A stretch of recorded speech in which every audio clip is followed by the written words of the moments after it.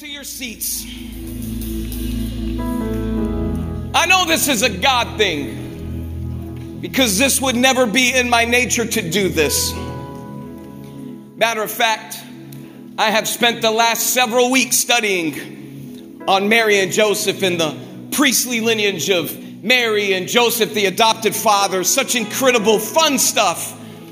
And as I was gearing up to prepare for today, I felt a hard shift in what I'd been studying and what I thought we should do. And I felt God led me to a completely different route. And so I am going to be 100% transparent and vulnerable with you this morning. Because I believe there are some of you in this room, like me, are probably facing the biggest battle and fight of your life. For those of you online, you're not even in this room and you've probably felt the alienation. You have felt alone and you wish you could be in community with us. Obviously, we are with the Curtis family as they have faithfully prayed and faithfully been online, and God has been healing her. And I believe she will be cancer-free, and she will be one day in this room, and we'll get to see her worship and just in us the testimony to the power of God. But I wanted to share something from my heart, because I believe if I can be vulnerable in this room, then you can be vulnerable with yourselves and with God. And I believe what He has started in this worship set. We didn't communicate the songs. I didn't tell them what I was going to speak on. This is a God thing. I want you to stand because we're going to pray. And I know custom, we always have a scripture to open with, but I'm going to plot through some scripture with you. But I want us to pray because God can be ready, but if we're not ready to respond, then we could miss what God is wanting to do. And so I want us to be ready this morning. Lord, we've come into this house. Everyone in this room and everyone online, you know exactly what they need. God, I can only share what I have been traveling through and what you have given me. But it's obvious that you're going to do something, that you're wanting to shift a life in here, to change somebody's life. And so, God, as we continue in this atmosphere of prayer, of brokenness, God, that you would meet us. What a waste of a service it would be for me to spend 30, 40 minutes talking about something that isn't relevant or that I can't respond to. And so, Lord, I want you to anoint the words that you have given me. Give me clarity in my mind as I speak this. But God, let there be a heart to receive it. Help us, Lord, because in this season, God, we must be transparent with you because I can't run far enough to hide away from you. There's no place I can go that you can't see me. There's no emotion I can't feel that you can't handle. And so, Lord, under the authority of your words and the grace that you have given me, God, let there be an unction of your spirit that would continue to flow. And by the end of today, God, that, Lord, you'd have your way. In Jesus' name we pray and call it done. Why don't you clap if you believe that?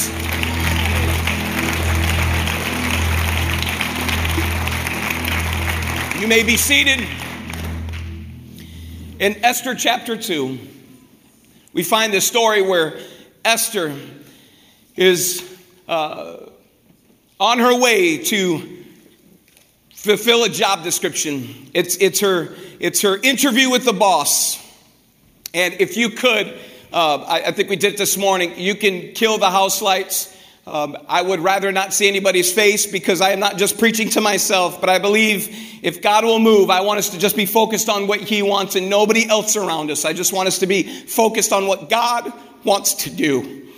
But here Esther is trying to fulfill a job description. She is in the interview process, and for a year straight, Scripture says that for 6 months, she would have to, as part of this interview, she would have to adorn herself in oil and myrrh.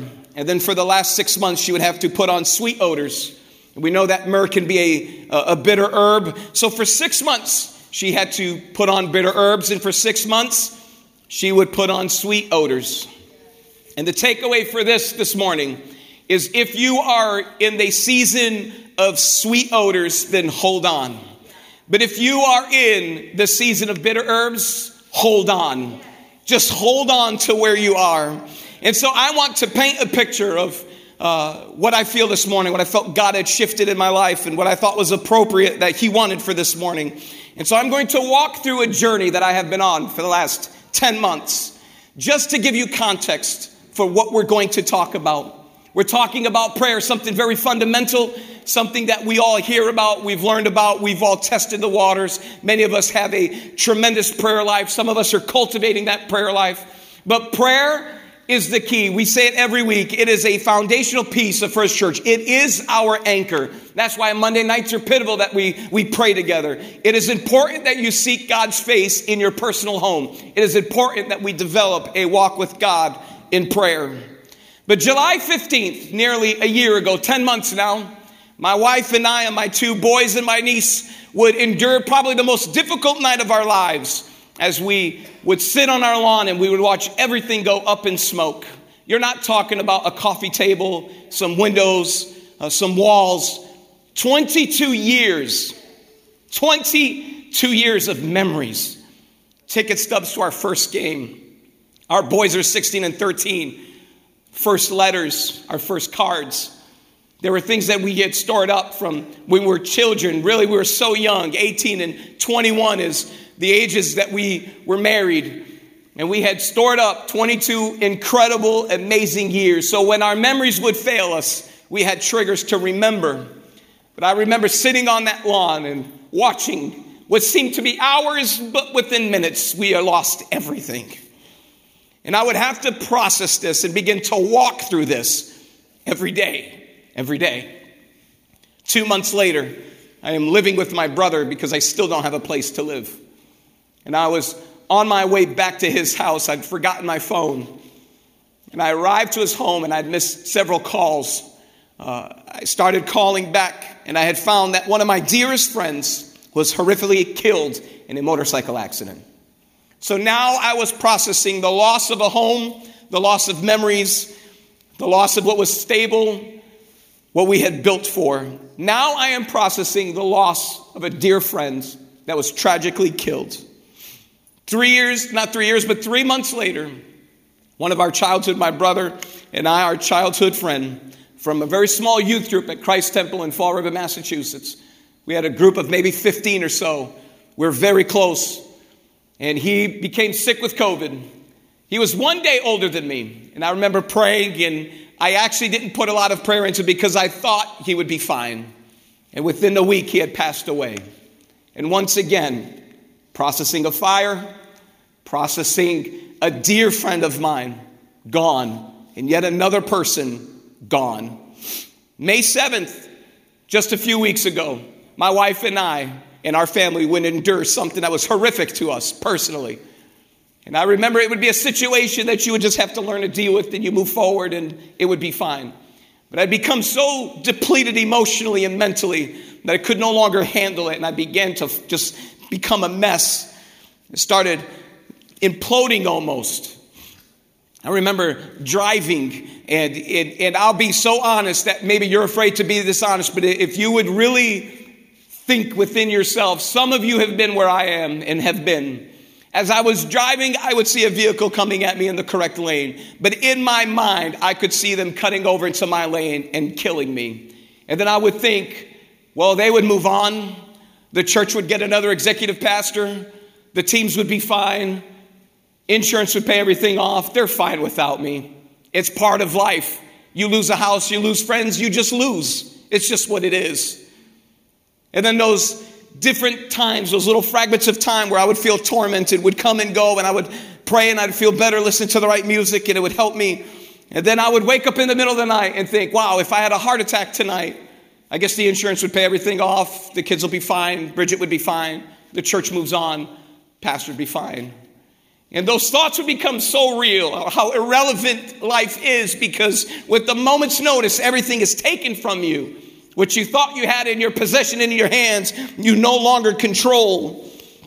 I remember even just moving forward with processing everything, still trying to lead the pastoral team, trying to lead directors of other teams, trying to be in the seat with marriages that could use my help, young adults that could use me, whoever it is that could use some help. I was just trying to be an ear and pray and help all I could. I was trying to never distract or discourage Pastor Hoffman, because I found that when he is the healthiest, when he is at peace, him and Sister Hoffman could see the furthest, First Church would be the healthiest. The city was safe. So I would do everything I can to protect him from my emotional brokenness and my broken thought life.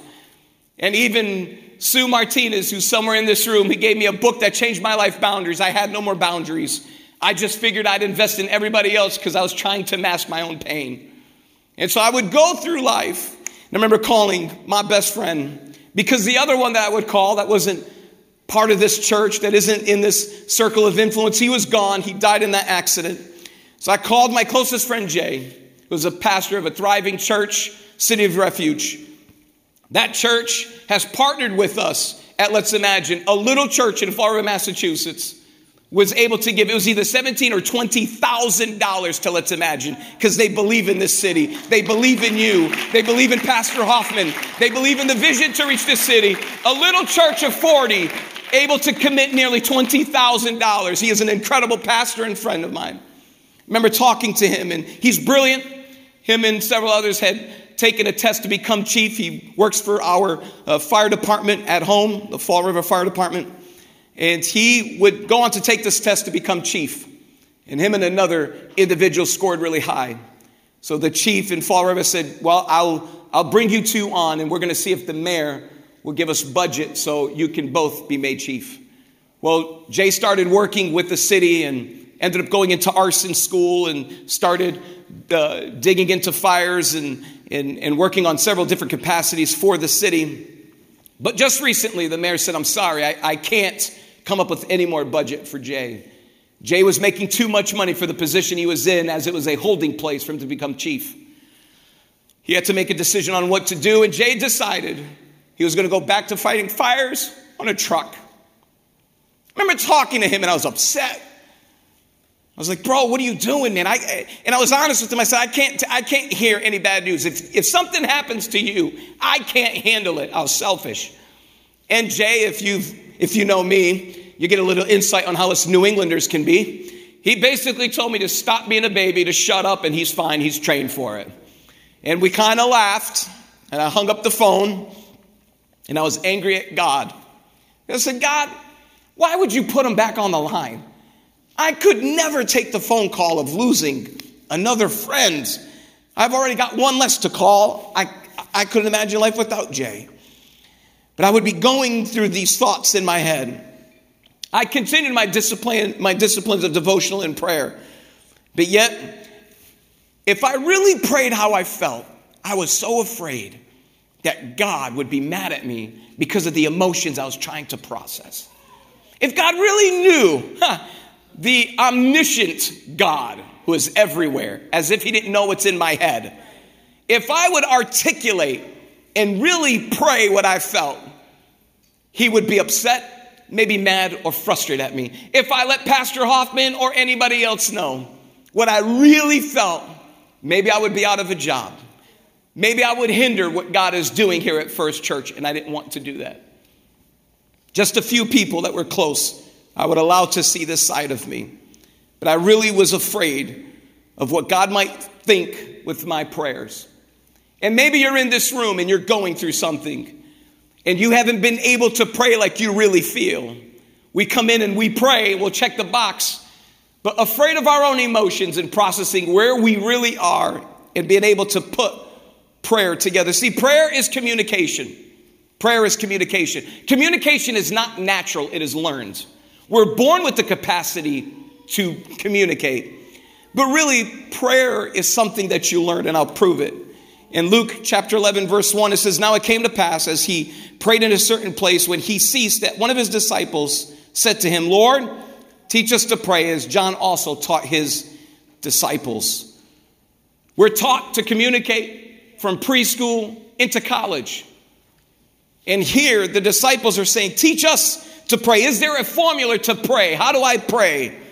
And this is what Jesus said in Matthew chapter 6, verses 5 through 7.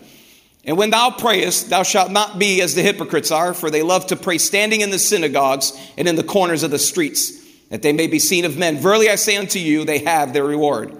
But thou, when thou prayest, enter into the closet, and when thou shut the door, pray to thy Father which is in secret, and thy Father which seeth in secret shall reward thee openly.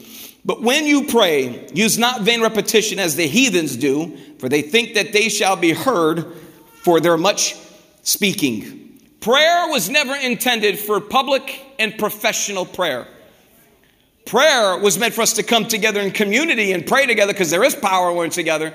But prayer is more than showing up on a Monday night just so people can see you were here at prayer.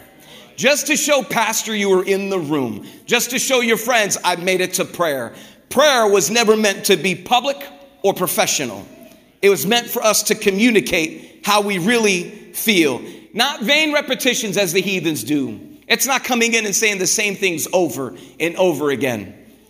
The lack of faith, checking a box, just saying the same things to say, well, I've put it in there.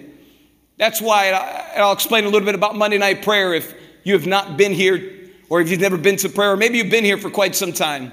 I remember the day where we would come in to a Monday night prayer and a Thursday night prayer, and we would pray. There was just a handful of us, and we would begin to pray, but it could almost be intimidating because there was no music. You could hear everybody's prayer, and believe me, you don't want to hear my sins. You don't want to know how I really feel about you or me sometimes.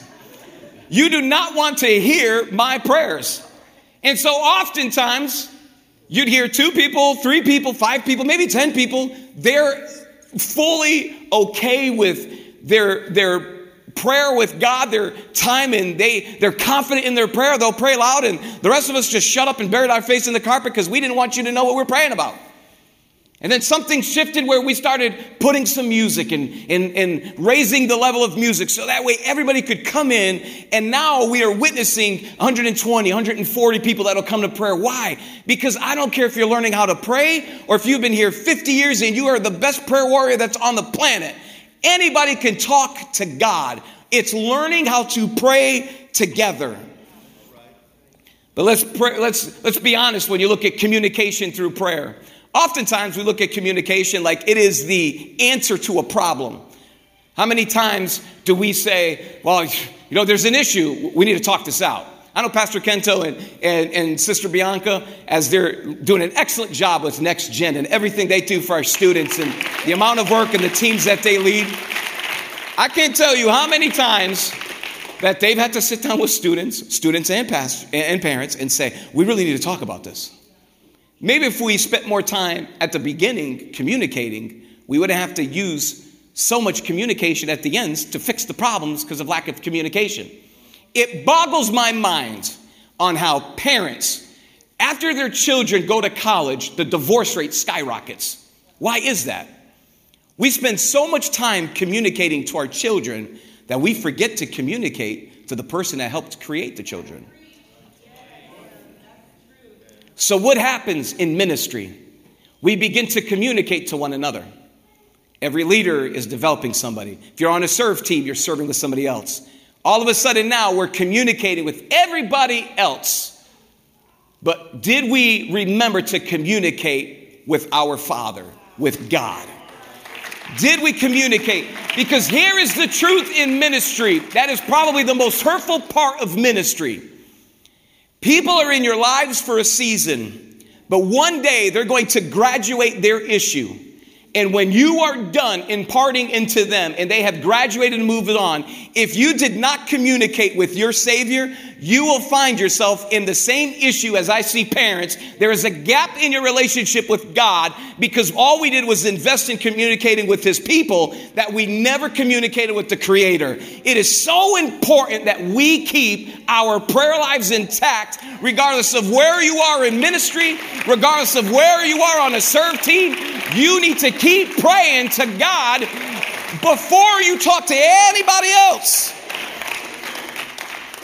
So here, Jesus in Matthew chapter 6, verse 5 and 7, he said, when thou prayest, this is his answer. He walked us through no vain repetitions. Don't just do public prayer. Learn to communicate. But we're so afraid to communicate because we are afraid of what the emotions will look like. In my household, I am a protector. I provide. I discipline. Different hats I have. And my children, because they're my children, they're going to get the protection, the provision, the discipline, the best lifestyle I can give them. That is a byproduct of being my sons. Bridget knows she has a safe place to come home to every night. She can be emotionally safe with me, physically safe with me. That is a byproduct of me trying to be the best husband I can be. The problem we can run into is our children can take for granted what we give them, a sense of entitlement. My son was talking to me at school. He's learning about all these graphs and all these charts, all this stuff in math. Like, Dad, I'm not going to use any of this stuff. Yeah, you might not. We had just purchased an investment property, looking for retirement, just trying to be smart. So we're working on our 5-year plan. If you don't have a 5-year, you know what? Just get a 5-year plan. We can do a whole nother life group on finances next semester. Get yourself a 5-year plan. We're working on our 5-year plan. And Dominic said, oh, Dad, how do you know what's a good return on investment? What's an ROI? So we're talking through stuff. Well, yesterday we came home really late. I was gone all day, worked all day. And Dominic, or it was Friday, he said, man, where were you? I said, I was working all day. He's like, for what? Like, for you. Who do you think is going to get all this stuff? Mind you, that's if we have a relationship. If Dominic and Jordan stop talking to me, guess who doesn't get anything? Them dudes. I will find somebody else that I will invest in. It's the same thing when we look at our relationship with God. We want to talk about provision, protection, the blessed life. We look at all that stuff, and all of a sudden we put the focus on the stuff that God provides us, as if that's the approval. Instead of us building a relationship with Him, we are so focused on the protection and the provision and what God can do for us that all of a sudden we are dissipated because we have a sense of entitlement in the kingdom where we think just because I call Him Daddy, I get all this stuff. But if my kids learn to have a relationship with me and talk with me and build on that, they'll get everything else. It starts with the relationship before they get the stuff. If we want to get the stuff, it starts with the relationship. Provision, power, protection are to be the byproduct of prayer and not the motivation for prayer. It matters on why you pray. But when you're looking at prayer and what you feel, maybe the lack of prayer, we have to understand, why do things happen? God, I'm going to be honest. I'm here every Sunday. I'm here every Monday. I tithe. I give offering. I contribute till it's imagined. I try to, you take things on. I can't tell you how many marriages, I've felt this. I feel like I pray sometimes for some of the marriages more than they probably pray for themselves. You take stuff home with you. God, if they could just see what they need to, God, if they could just discipline their mouths, if they could, you go through all, you carry it and you carry it and you throw that in His face. God, I don't get this. Man, I'm trying to do the best I can. I'm trying to be Aaron and Hur, the pastor. I lift up his hands. I'm trying to do everything he needs in the background so he feels the safest and the most at peace. Why are you doing this to me? Why is this happening to me? But I don't want to talk about it to him because I don't want to seem ungrateful. So here is understanding, why do things happen? I really dug into this pretty deep a couple of years ago. I believe the message is called Ambidextrous God. You can go back. It's probably been a couple of years. I'm not sure. This is a surface level of what I studied then. See, the right hand of God, we know it. We've heard. We've taught on this. We receive it. We love talking about the right hand of God.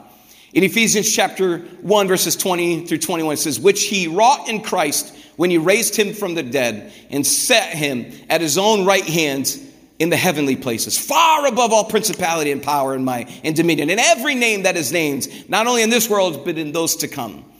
The right hand of God is authority. I could take you to Exodus chapter 15 and verse 6, where Moses says, the right hand, O Lord, is becoming glorious in power. Thy right hand, O Lord, hath dashed the enemies into pieces. His right hand is power. I could take you to Isaiah 41 and 10. Fear not thou, for I am not with thee, but not dismayed. For I am thy God. I will strengthen thee, yea, I will help thee. I will uphold thee. His right hand is strength. I can even take you to Psalms 118 and 16. The right hand of the Lord is exalted. The right hand of the Lord doth valiantly. In the Message, valiantly means victory. There's victory in the right hand of God.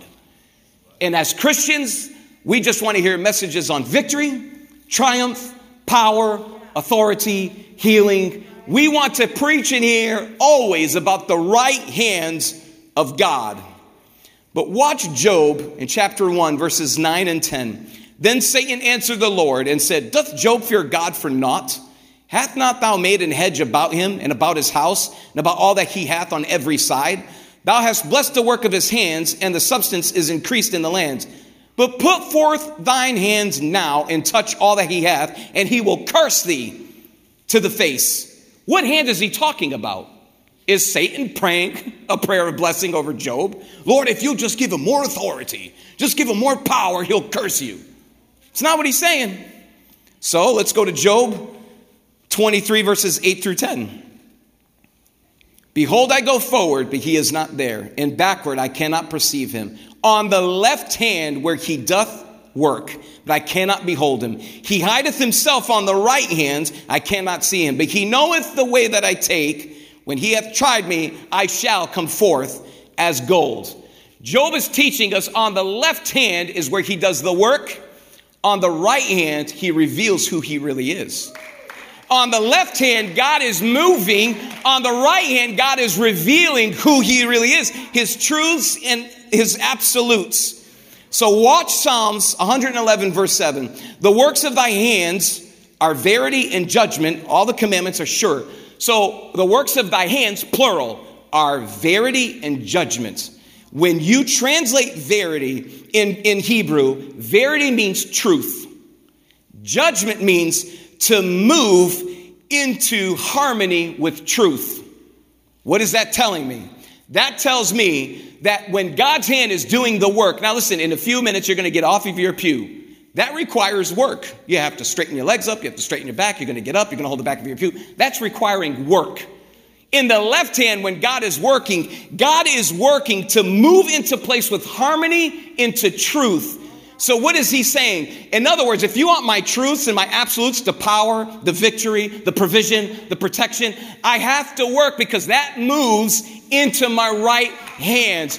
You cannot understand the provision of God unless you watch God work in your life.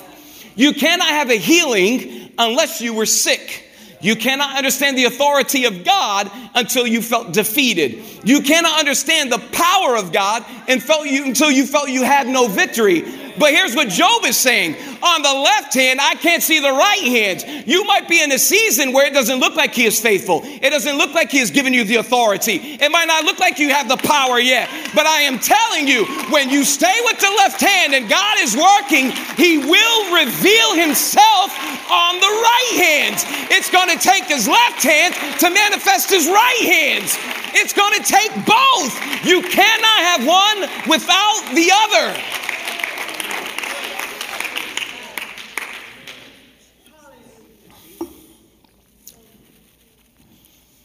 So here we understand, okay, God's moving. I don't get it. I'm ticked. It's not working. Okay, he's moving. I have all these emotions built up inside of me. How? Why? All these feelings, they're just inside of me. In Matthew 23 through verse 25, woe unto you, scribes and Pharisees, hypocrites, for you make clean the outside of the cup of the platter, but within they are full of extortion and excess. Now that is extreme. What's the principle? I can come in on a Sunday with my suit. You can come in with your pretty dress. You can come in with your hair done. You can groom yourself, look great, but on the inside, you don't match what's on the outside. You're broken on the inside. You're hurting on the inside. You're confused on the inside. You're frustrated on the inside. But on the outside, what do we pray? Lord, thank you for this day. What an incredible day. God, that you touch this service, because you're so afraid to come into this house broken and begin to pray a real prayer and saying, God, I am in this house and I am so tired and frustrated. I need you to speak a word into my life this morning because I don't have the energy to do it anymore on my own. So I'm going to come in here out of the discipline of my life. But I know, God, I need to hear from you. I need to know you're with me. I need to feel you this morning. But it's the emotions that we are so afraid of, to feel those on the inside. And I know you're in this room, and there are some of you that have been fighting these emotions, but you think because I am a Christian, I can't show what my emotions are like. If I am a Christian, nobody should know how I really feel. I'm supposed to put a smile on all the time. So if we're going to be Christians, Christ-like, let's see what Jesus has to say about emotions. John 15 and verse 11, these things have I spoken unto you, that my joy might remain in you, and that your joy may be full. Jesus felt joyful. That's an emotion. Jesus felt joy. How about this one? In Mark chapter 11, Jesus is going into the temple right around the feast. And there are these money changers, and they're selling these sheep and lamb, and they're scamming their own people.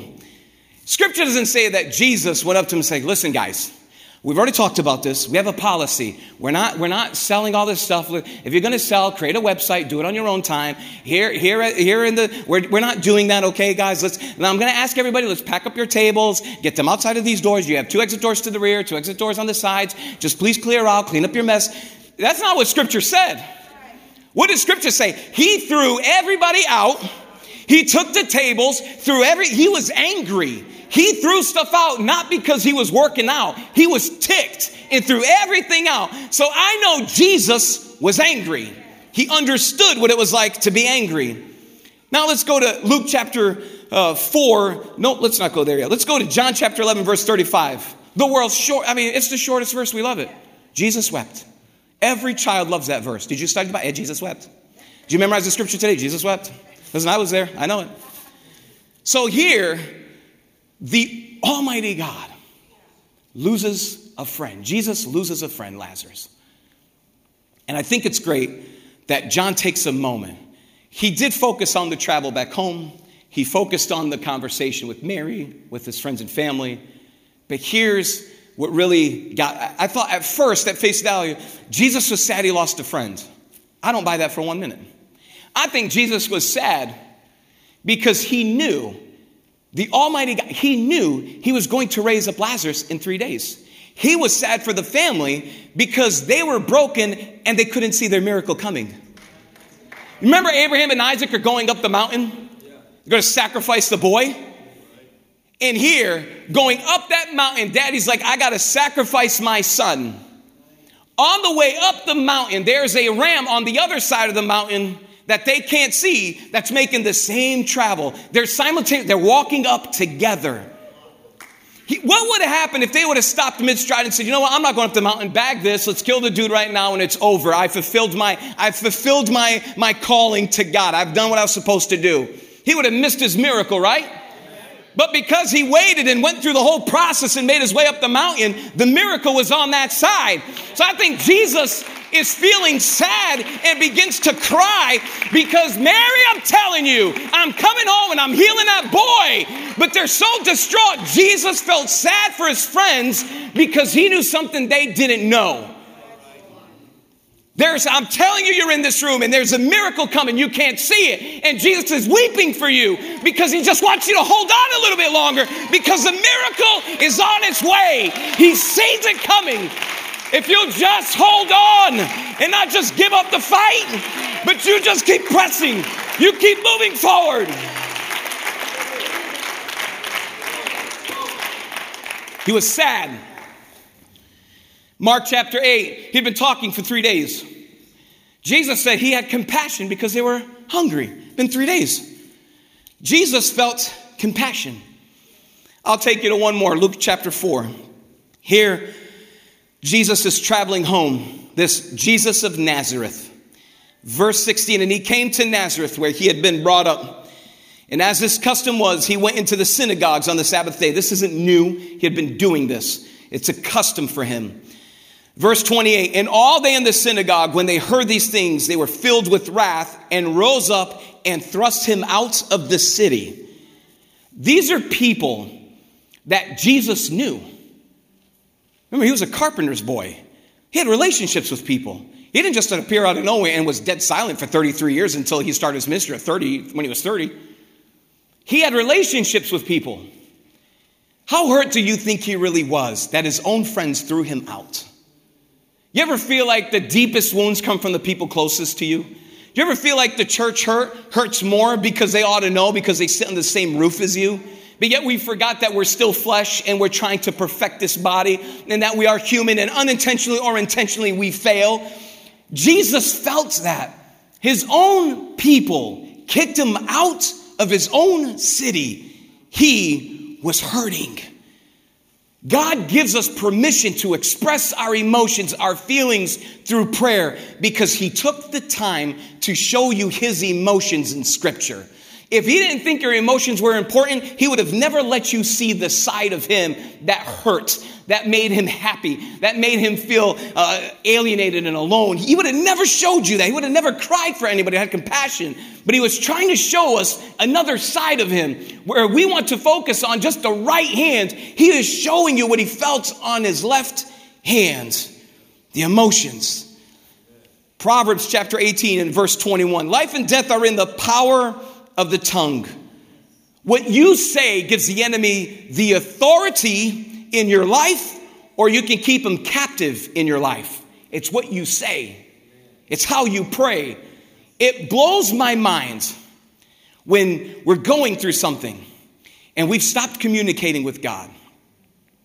We give our little prayer on Monday or at home. Maybe it's on your drive, the first 5 minutes. And it blows my mind that we'll pray 20 minutes and we don't talk to God the rest of the day. What would it be like if I talked to my wife? First thing, hey, babe, how you doing? Great day. Okay, listen, I'm going to do that. And that was it. That was it. Like, don't call me for the gallon of milk on the way home. Don't ask me to do nothing for the kids. Like, we took our 20 minutes in the morning and we're done. Sounds terrible, right? Sounds like a divorce is on my way. We'll do that with God.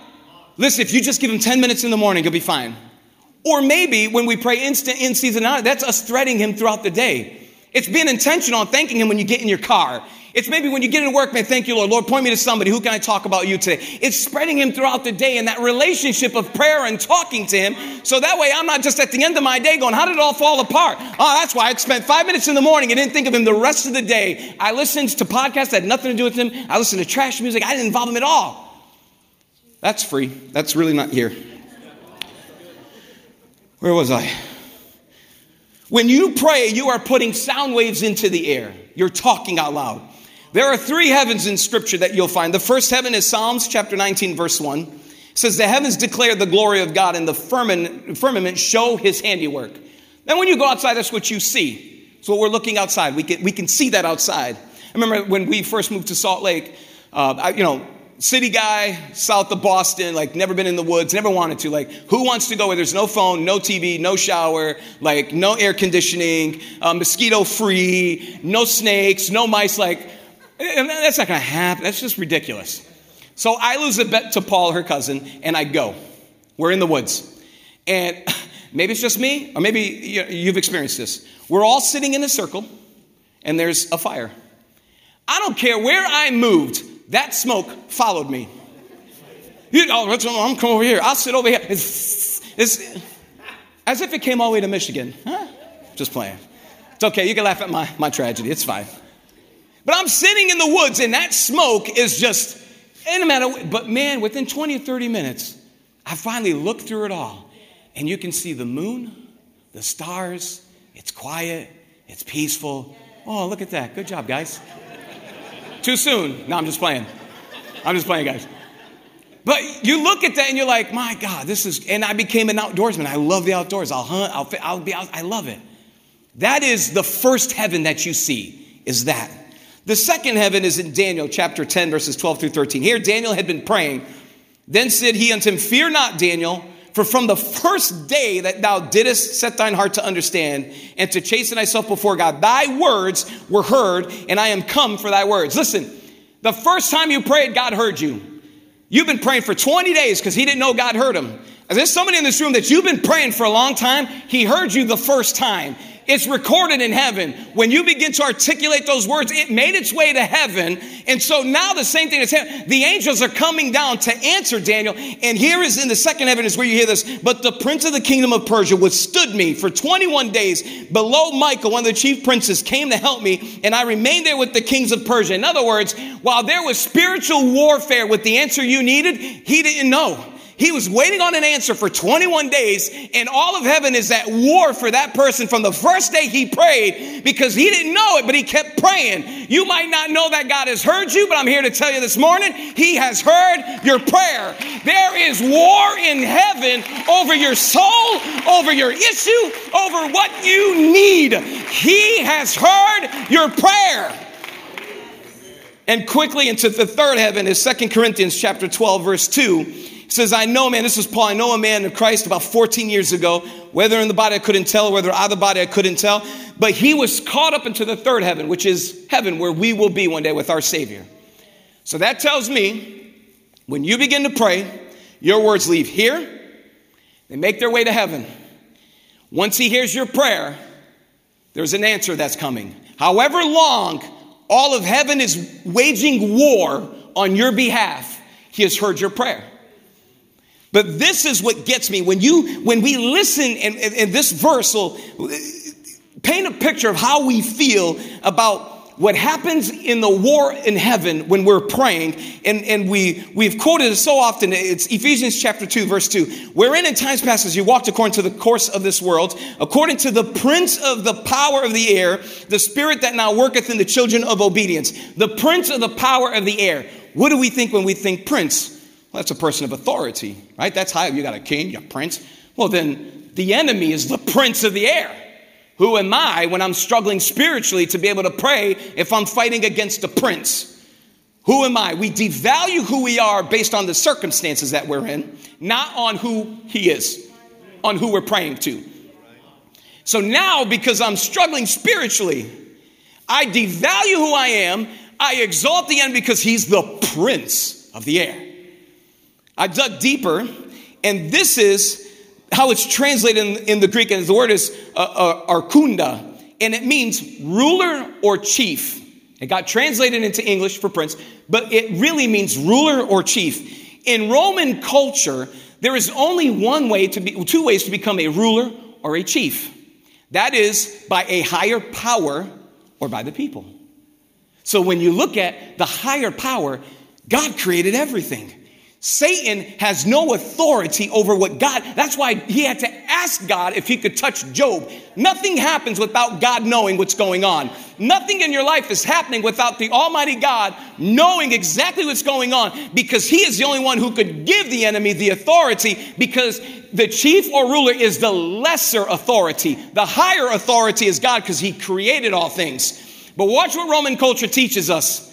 The only other person that can put a ruler or chief in position is the people. That's why it is important on what you're communicating or what you're praying, because life and death are in the power of the tongue. What does that mean? That means I am empowering one kingdom or another kingdom.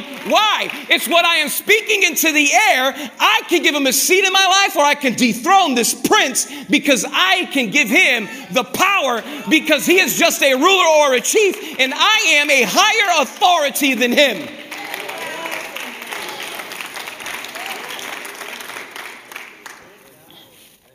So when you pray, you're empowering one kingdom or another. When you pray, so it frustrates me. We go back to the beginning. We stop talking to God. We're focused on the end, right? Oh, how could you allow this to happen to me, God? We're so frustrated where we are. Because somewhere along the lines, we got so emotional, we didn't want to talk to him. It's like the Pharisees. We look great on the outside. You put your best skirt on, fixed your hair, you shaved, you groomed your beard, you put on a suit, whatever's your best, whatever that is, it's irrelevant. But we come out looking like we have everything together. But on the inside, it's nothing but emotional baggage, broken. And here, he's telling us, if you'll just tell me, if you'll reveal that stuff to me, I can help you. I can do that. But instead, we stop because we feel like he's so far. You ever felt like God is so distant? He's so far away, doesn't hear your prayer, doesn't see where you are. Am I the only one in this room? It's okay, the lights are down. Nobody's looking at you. Right? Let's go back to Jesus. We used him to prove that emotions are okay and he's not afraid of them and he had them himself. But let's see what happened to Jesus. Matthew chapter 3 and verse 17, it says, and lo, a voice from heaven saying, this is my beloved son in whom I am well pleased. Here, I don't have time to go into fully God and fully man, the oneness. But here, the flesh is getting baptized. John is baptized, giving us an example on full immersion in baptism. And here, God's saying, this is my son who I'm well pleased. You ever feel like God's just happy with you, pleased with you? You can now lift your hands because now everybody can look at you and be like, yeah, God's pleased with me. I'm doing right all the time.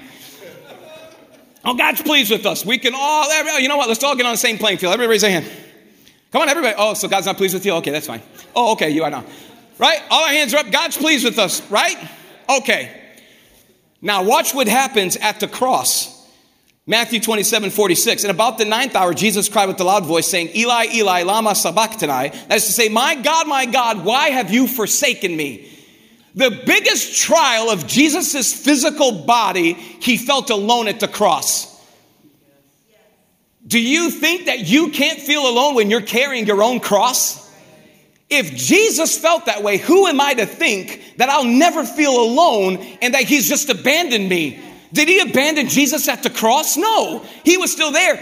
You might not see him on your right hand, but when he's working on his left hand, he will reveal his right hand, which is when Jesus was raised from the dead. So if Jesus can feel alienated and he felt alone at the cross, then it's okay for us to feel that way. That will happen. Those seasons do come and they go. My mind went back to 1 Kings chapter 19, Elijah. We had watched Elijah do all these miracles. And here, Elijah gets threatened by one woman, Jezebel. The dude books, like, I'm out of here, because she threatened his life. It's like, oh, I'm out of here. Same guy that had watched all these miracles, same guy. And watch what Scripture tells us and said, this is his prayer. He bails from Jezebel, runs in the desert, finds a tree, sits at a tree, and said, it's enough now. It's enough, O Lord. Take away my life. I am no better than my father's. How is a prophet going to lay? That's a suicidal prayer. I'm done. You're laughing. How many times have we prayed that? God, I can't take another thing. I am over all of this. You know what? We love when people listen, you can confide in people. And I get it. People will try to help you. And they'll say, hey, you know what? The devil's just after you. You just got to, you're just, the devil, the kingdom of hell's afraid of you. There's a bullseye on you. What do you say? Well, get the bullseye off me. How about we take that dude off for a minute? Let's relax for a bit and let's not have a bullseye for a couple hours. I'm okay with being left alone for a little while. It's been 10 months of hell for me. I'm cool with not having a bullseye, Lord. That's an honest prayer. And this prophet is at the tree praying a suicidal prayer because he couldn't take it anymore. And we know the angels came and fed him and took care of him. How is it that when we are going through our own hell, that we want to give up? We don't want to pray anymore. We're afraid to let God really know how we feel. A real prayer, not a stained glass prayer. Tell him your emotions. Tell him exactly how you feel. But no, what do? We kind of stopped communicating a little bit with God. We're just like, we're now, we're in a place where it's like, okay, God, you know what? So what do? The Bible says that it's actually healthy, right? You go to your pastor. There's wisdom in the multitude of counselors. So great. You find your pastor. You find 2 or 3 people that are close that have fruit that they have a walk with God. But no, we go tell 10 people what we're dealing with. Oh, I can't believe, again, here I go. Here I go again. It just never lets up. Okay. All right. Hey, you know what, Joey? Once again, man, and we start talking to Joey. Hey, Hassan, guess what, bro? Man, once again, you know why I can't, Pastor Kento? I don't know, Sister Spice, I don't know. Man, I'll go through the whole church telling my problems. I didn't talk to God.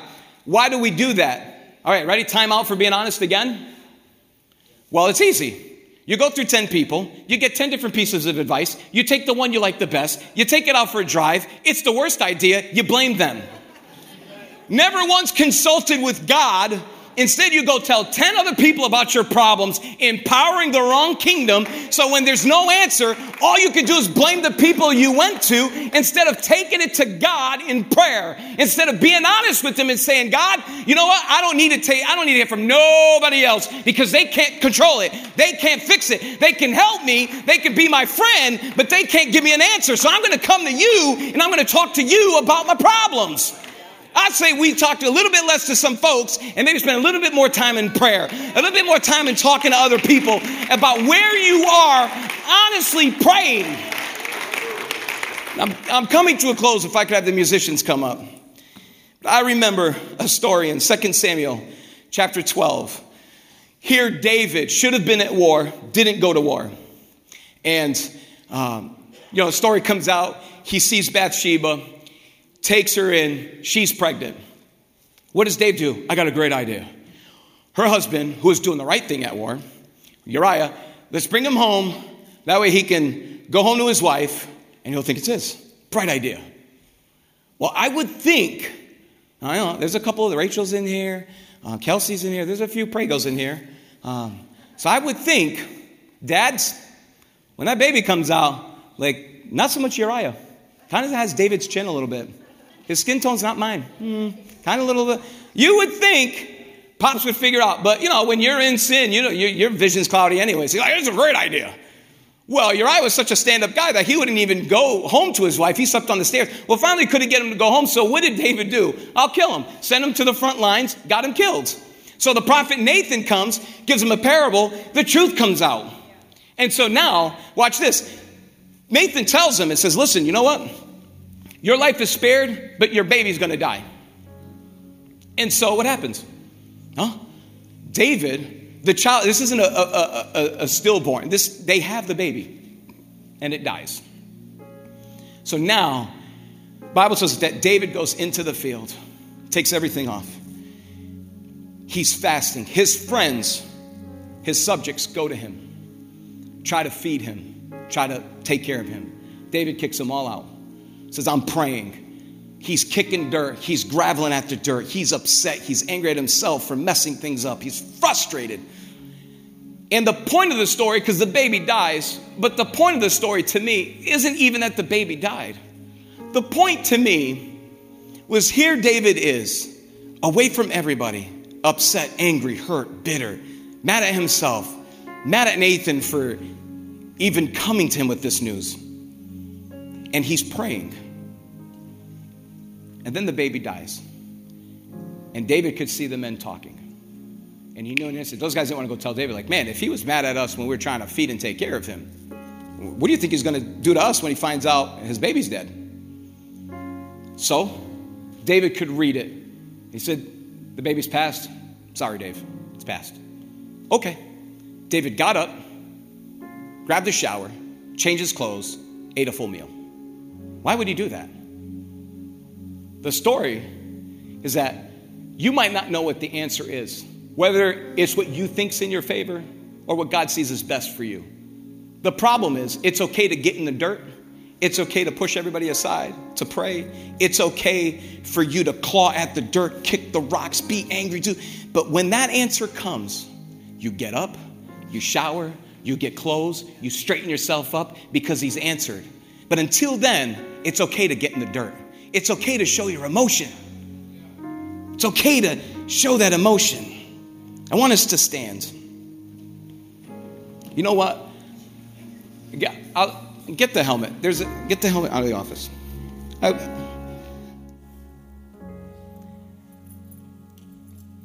We've created in church that it's okay to not be okay.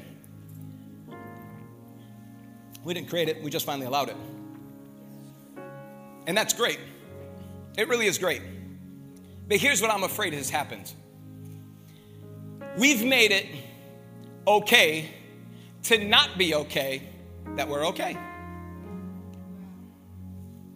So now, what we do, I'll take it. What we do is what we do is now we have this circle around us, and all of us, I'm not okay. Me neither. I'm fighting depression. I'm fighting anxiety. I'm not okay. Man, me too. So we'll gather everybody around. Nobody's doing anything about it. We talk about faith without works is dead. Left hand is work. Right hand is truth, God's absolutes. I believe there is a responsibility to every child of God to not just pray, but for you to work for your answer. I can tell you, in the last 10 months, I don't know how many books I've read on depression. I can't tell you how many books I've read on anxiety. I can't tell you how many books I have read on freeing and releasing and renewing my mind. I've put in the work. So my heart is broken, but my mind is still strong. They're not married yet. It's great when everything is great and you feel it on the inside. But what's difficult is when I am so broken and angry, but yet I'm saying, let's go to church. When I'm ticked off and I want to yell at people and I don't want to see anybody, my heart is saying, you know what? My mind is telling me, hey, what are we going to read today? Who are we going to minister to? Who do you know is going through something? You should send them a text. They're not married yet, but we're working on that. So while I believe we should be working, reading the right things, listening to the right things, you have to couple that with honest, real prayer. Jesus is at Gethsemane. He took 3 of his closest friends with him. He said, now pray with me because I'm going deeper into prayer. Those 3 cats fell asleep 3 times. Bro, I'm telling you the truth. You fall asleep on me once, cool. 2 times, you're out. Like, I needed you and you weren't even there for me. We're good. Go home. It's fine. 3 times they fall asleep. That tells me there are places you're going to have to go that nobody's going to go with you. That you have to go in prayer alone. That you have to be vulnerable. You have to be honest. You have to pray the prayers that everybody's afraid that if they actually said what they think out loud, that God would leave them, and he won't. He's into the detail. I want us to come forward because something happened in here when we began to pray earlier. And I believe there is a deliverance that can happen here. If you're honest with yourself and where you are and what you need, I believe God is ready to pour out what you need from him if you'll just be honest with where you are in your walk with him. We say that we must worship him in spirit and in truth, right? It's the right information and the right attitude. Spirit, your attitude, truth is the right words, the right thing to pray, the right thing to worship. It's him.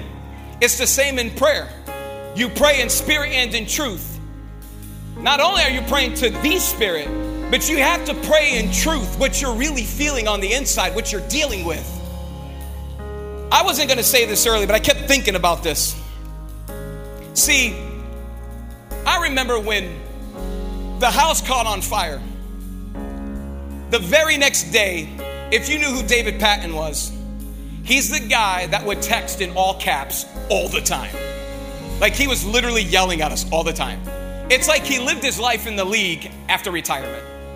Everything's on 10. His personality's on 10. He planted a church after 12 years in the NFL, 3 Super Bowl rings, plants a church, and I mean, he is leading that church like it's an NFL team. Like, I mean, they're getting it every day. Incredible mentor. He texted me. He said, hey bro, what you need, if you don't answer, I'm coming there. That's all he said, all caps. I said, bro, there's nothing you can do for me. I said, but you know what? Your jersey that was signed literally melted off. There's not even proof that I had your jersey signed. I said, I would like to have something from you showing me that, we're close and that I've got memories from you. We got a lot of history together. So then I got you. I got the text. I screenshot all his texts in case something goes wrong with my phone. I'll never want to forget his texts. So I said, okay. So the day he dies, I'm not even thinking of that. Just prior, I remember calling Jay. A couple of days, Dave was going up to Massachusetts to do a signing for the Patriots. I said, bro, make sure Dave signs something for me because I know that cat can forget. I mean, I got you. I get the call, Dave's dead. I go to his funeral just a couple of days later. And I'm barely making it through this funeral. Not a pedophile that died, not an abuser, not a thief, not a criminal. This is a man of God that has helped me in the darkest nights, that has been a friend to this church, that Galena and him have contributed to Let's Imagine. He will live on. They were the first, I won't say the dollar amount, but they were one of the very first to write a check to Let's Imagine, and it was substantial. They believed in you. They believed in this city. They have partnered with us. He's gone. I go to the funeral, and I'm upset, I'm angry, I'm trying to process this funeral. I come home. The next day, you might not feel God. And I'll be honest, there have been many, many nights where I felt zero. There are many days I come in this place and I pray. I do my laps on Monday and I don't feel nothing. I can come here on Sunday and try to put my hands up and I don't feel anything. But it doesn't matter because I'm not here to worship him because I feel him. I still know who he is. He is a rewarder of them that diligently seek him. He has been there from the very beginning for me. I've watched him do miracles in the past. I've got enough history with him that I'm not challenged in the season right now because of where I am. So my worship isn't predicated on how I feel. My worship is predicated on who he is. And so, my brother could correct, maybe it was 2 or 3 days later. Now, mind you, the nights I had, right after the fire, it was weeks and weeks and weeks. I would get up in the middle of the night because I had this image in my mind of the front curtains going up. That's when I knew the whole house was gone. The fire started in the basement. I'm outside. All of the curtains are blazed. I said, it's over. I would wake up with anxiety and fear that those curtains were going to go again. Can't tell you in our house, the smoke detectors go off because my wife was cooking something. I watched my son run down the stairs and out the door without saying a word to anybody because of fear. I would wake up in the middle of the night so afraid that I was going to die or replay the night that when I talked to him, I said, this is what I want on a helmet, Dave. I want it to say, no fear, faith over fear. Here's why. The first several weeks after that, I would get up with extreme anxiety, fear. And I would always play 2 songs. One was Stones and one was Faith Over Fear, Mark Crowder. He wrote this song at the perfect time, what I felt like was for me. The only way I could get to sleep or move on through my days, I had to play that song and get faith over fear. Come on, God, do it again. And I would pray. I was hurt. I was in fear for my family and moving forward. And so we go to the funeral. I come home. Dave's dead. I watched him bury him. 2 or 3 days later, there's a box at my brother's front door. The last thing Dave did for me, he signed the helmet. Don't tell me God doesn't care. Don't tell me he doesn't give you something to keep you holding on. And so when I see this helmet, I see faith over fear. When I am so crushed and broken, I see faith over fear. When I feel like he's so distant from me, I can see his handiwork in the details. And they're going to sing.